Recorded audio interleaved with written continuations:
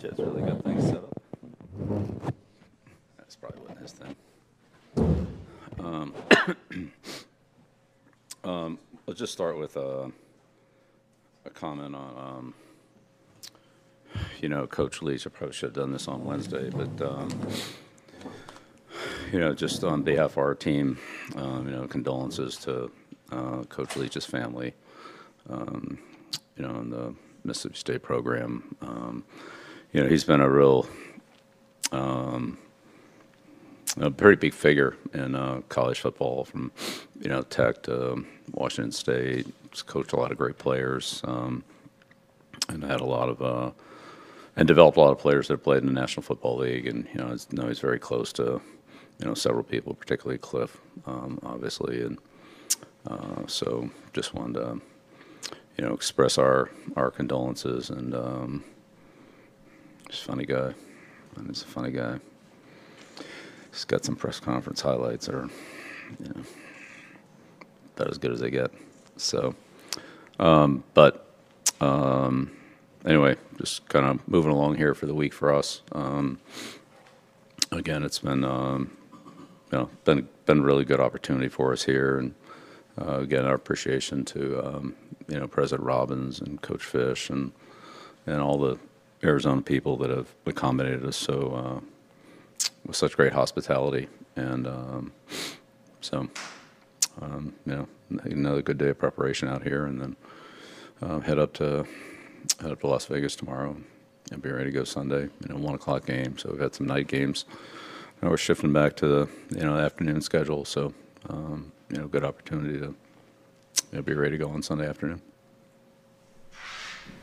Regarding Coach Leach, how would you summarize the influence that his offense has had on all levels of football over the last 20 or so years? Yeah, again, being in the National Football League, it's not really involved that much in the college game, but certainly he's produced some great passing teams, great team spirit. So I'm sure that he's had a lot of influence there, and some of the people that have worked with him that have moved on and taken those ideas and so forth. So he certainly had a big, but this is really a college game, which is not my. It's probably not my long suit here. I want to speak out of school. Thanks. Bill, the dynamic of the practice squad has changed so much. But a guy like our J.J. Taylor wouldn't have even been on the roster for this trip 10 years ago because he would have already exhausted his 2 years. How would you categorize how that's benefited players like him as well as coaches and the dynamic of being able to manage rosters, having unlimited years now, as well as being able to protect guys week to week? Well, you're right. It's changed things. Like a lot of other things that change, you just roll with those changes and try to maximize them to help your team. But with more players comes more opportunity. And so players that, as you said, wouldn't be on a practice squad are now on one. And I think if you look at the activations over the course of the year, there's a lot of practice squad activations. So it gives a lot of teams an opportunity to play more people and more players to get an opportunity to play and show what they can do, and keeps the game more competitive. So when we had fewer players, there were fewer people to manage.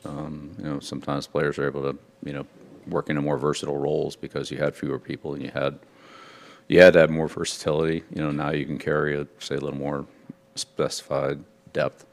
2 kickers, 2 snappers, 2 punters, guys like that only play one position, but sometimes you're able to carry an extra guy that I would say is pretty rare, going back to the 6-man practice squads, things like that. So, but, all that's beyond our control. So whatever it is, we'll just try to take advantage of it and use the opportunity. But, JJ is a great addition to our team, and he's a great kid, comes to work every day.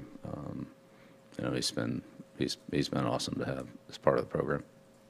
Bill, wanted to follow up on something that Matt and Joe were asked about earlier this week. They were asked about Max showing some frustration on the field, and both actually said, we like seeing the emotion.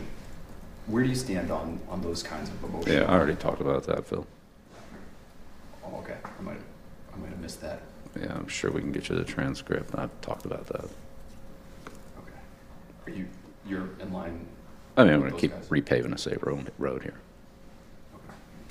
Okay. How many layers do I need? Is there a benefit to being, you're sort of known as being a kind of stoic guy. Is there benefit for players? Again, we've already talked about this, Phil. I mean, Okay. just gonna move on. What have you seen from Christian Barmore the last couple of days, and is he tracking maybe toward getting the? Yeah, well, we didn't do a whole lot on Wednesday. We had a good day yesterday, so we'll kind of see how he's doing today after that. It's usually the next day. A lot of times guys go out there the first day and they haven't been doing, well, they've been rehabbing, but then they go out and practice, which they haven't been able to do. And then the real test is, how they are the next day after that workload. Is there a setback? Is there an opportunity to move ahead? Is it, what do we have to manage and so forth? So, today, tomorrow will be days where we'll determine how that process is going, which is normal. It's not anything different for him than anybody else. So, you know how it is, Mike. When you haven't done something for 3 or 4 weeks, you come back out there and do it. And, the moment of truth is the next day, not the day you do it. That's going to be all of us. Yeah, that's right. So, yeah, so we'll see over the next, 24 hours or so, see how it is today and see how we are going forward. But again, that's, just the normal, I would say, procedure. I think it's, come back the first day, feel okay, and then the second day, sometimes you feel better, sometimes you don't. Vitamin C drop there for the throat. I'm good, thanks. Bill, I know this was a practice 4 or 5 months ago, or whatever it was, but what do you remember from Devontae Adams' performance when you guys were having your joints in late August? Good, yeah, really good. Yeah, really special, to see him up close. I mean, on the practice field, obviously some at Green Bay, that was a breakout game. We got his career started there. But great ball skills, really smooth, very crafty runner, slick. Good length, good, does a real good job of changing speeds. He's just a really hard guy to cover with elite ball skills and elite, I would say, intelligence and savviness, if that's a word. I don't look that one up, but something like that. Savvy. Yeah, savvy, whatever. Thank you. Sure. Yeah. How do you see Josh, if at all, using him? Yeah, I mean, obviously the focal point on some plays, but how does Devontae open up things, either intentionally, schematically, or affect defenses to create opportunities for some of their other players? Well, there's a definite, attention to him, double 17 type calls, or you can just see the awareness of teams like the Chargers and Denver, that play him regularly, or have played him twice, like the Chargers played him twice. I mean, you can just see kind of the awareness that they have towards, him, where he is, because he moves around a lot. He plays some X, he plays some Z, he plays in the slot some.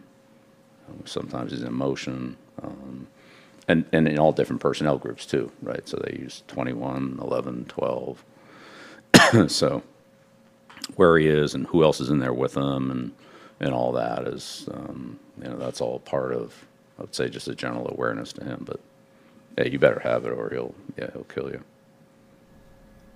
Bill, you guys have offensively used a lot of shotgun over the course of the last month. Maybe it's over the course of the entire season, but I think it's about 70% shotgun in the last month or so. Why has that been the best approach for you guys offensively? Yeah, a lot of those decisions are just game by game plan. So, those type of questions of like, this happened the last couple of weeks. If you shuffled the schedule around, it would turn out differently. So, I think we're comfortable in under center, in the gun. We have, a variety of things we can do from either of those locations. So, try to do what we think is best. Does it have anything to do with the offensive line? Maybe just, I don't know if you're able to get the ball up more quickly when you're working out a shotgun as opposed to under center, but you guys I mean, the quarterback gets the ball pretty quickly under center. It's about as quick as you can get it. So, I think if you want to get it out quickly, it's it's in his hands, you know, about a tenth of a second after the ball moves. So, but again, regardless, again, those kind of things. I think if you take any 2 or 3 games and group them at the end of the year and group them together and say, oh, this guy got a lot of targets in this game. Oh, this guy blitzed a lot in that game. We played a lot of odd front in these other couple games. Well, if you group them together, then it looks like that's a big trend. I would say more likely it's the way the games happen to fall, if you will. We have played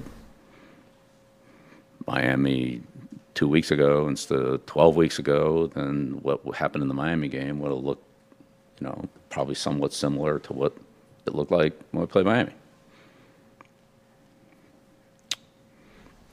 Coach, have you seen Josh use Jakob? Is it the same as how he was kind of playing here, or does he move him around a little bit more? It's pretty similar.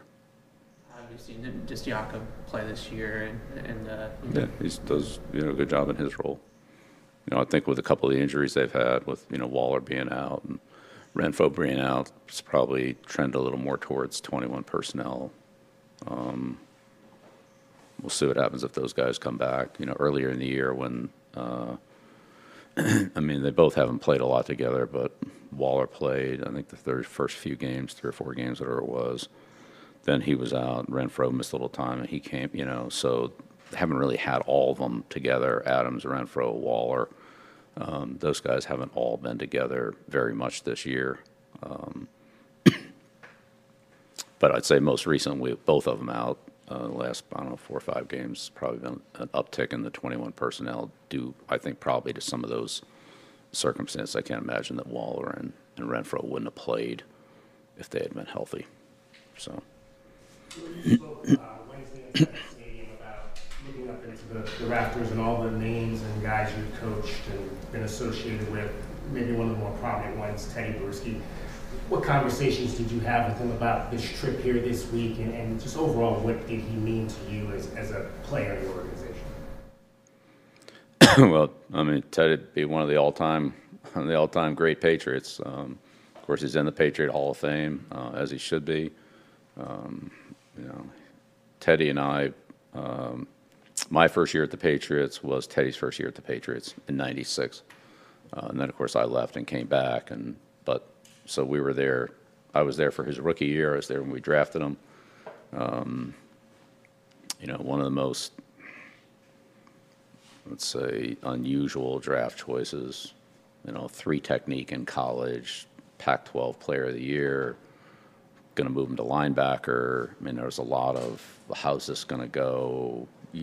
What's he going to be? Are we going to pass rush him? Is he going to cover kicks?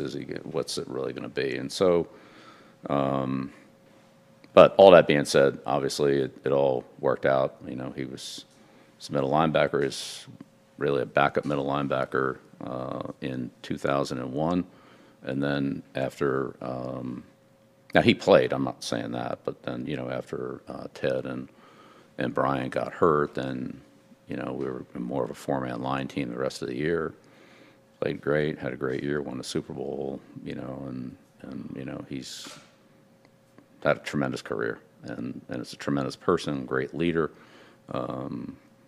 brings great energy to the football field.